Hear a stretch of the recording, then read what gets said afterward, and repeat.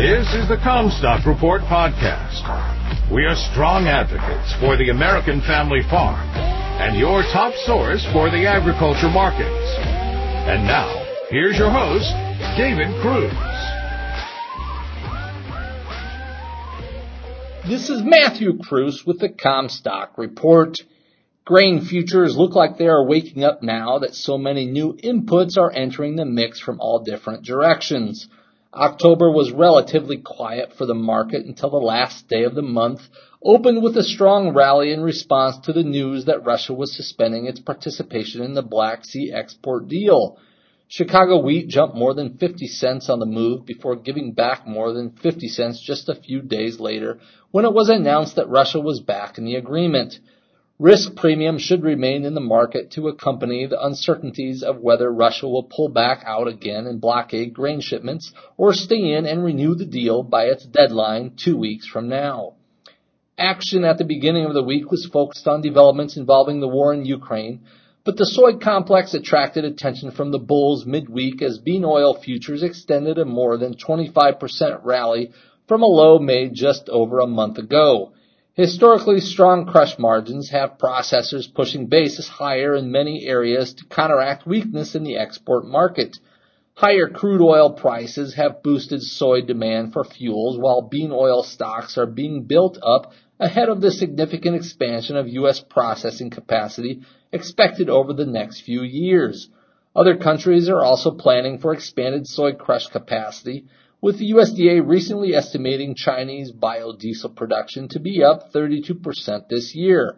Another private study suggested that soy processors in Brazil could require almost 52% more soybeans for biodiesel production in 2023 if the government recommits to its renewable fuel program.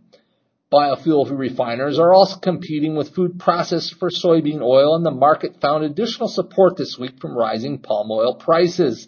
The palm oil market was staging a rebound after uncertainty related to the Russia-Ukraine grain deal stoked further concern over supplies of sunflower oil.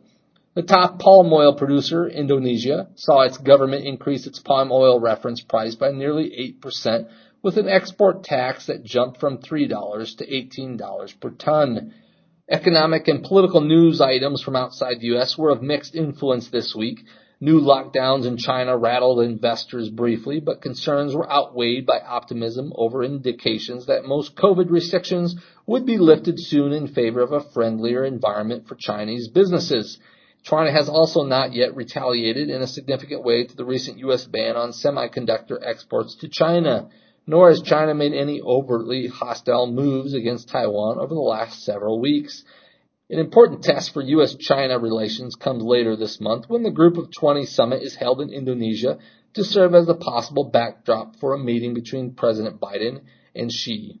China was also popping up in the news again this week after announcing a list of approved Brazilian corn exporters. There remains doubt about there being any material purchases made this year, so Chinese importers will be left keeping a close watch on conditions for Brazil's corn crop while they also wait to decide on purchases needed from the U.S. later this winter and next spring. U.S. corn export business has been minimal as of late, but there was one new purchase from China that showed up on the weekly sales report last month.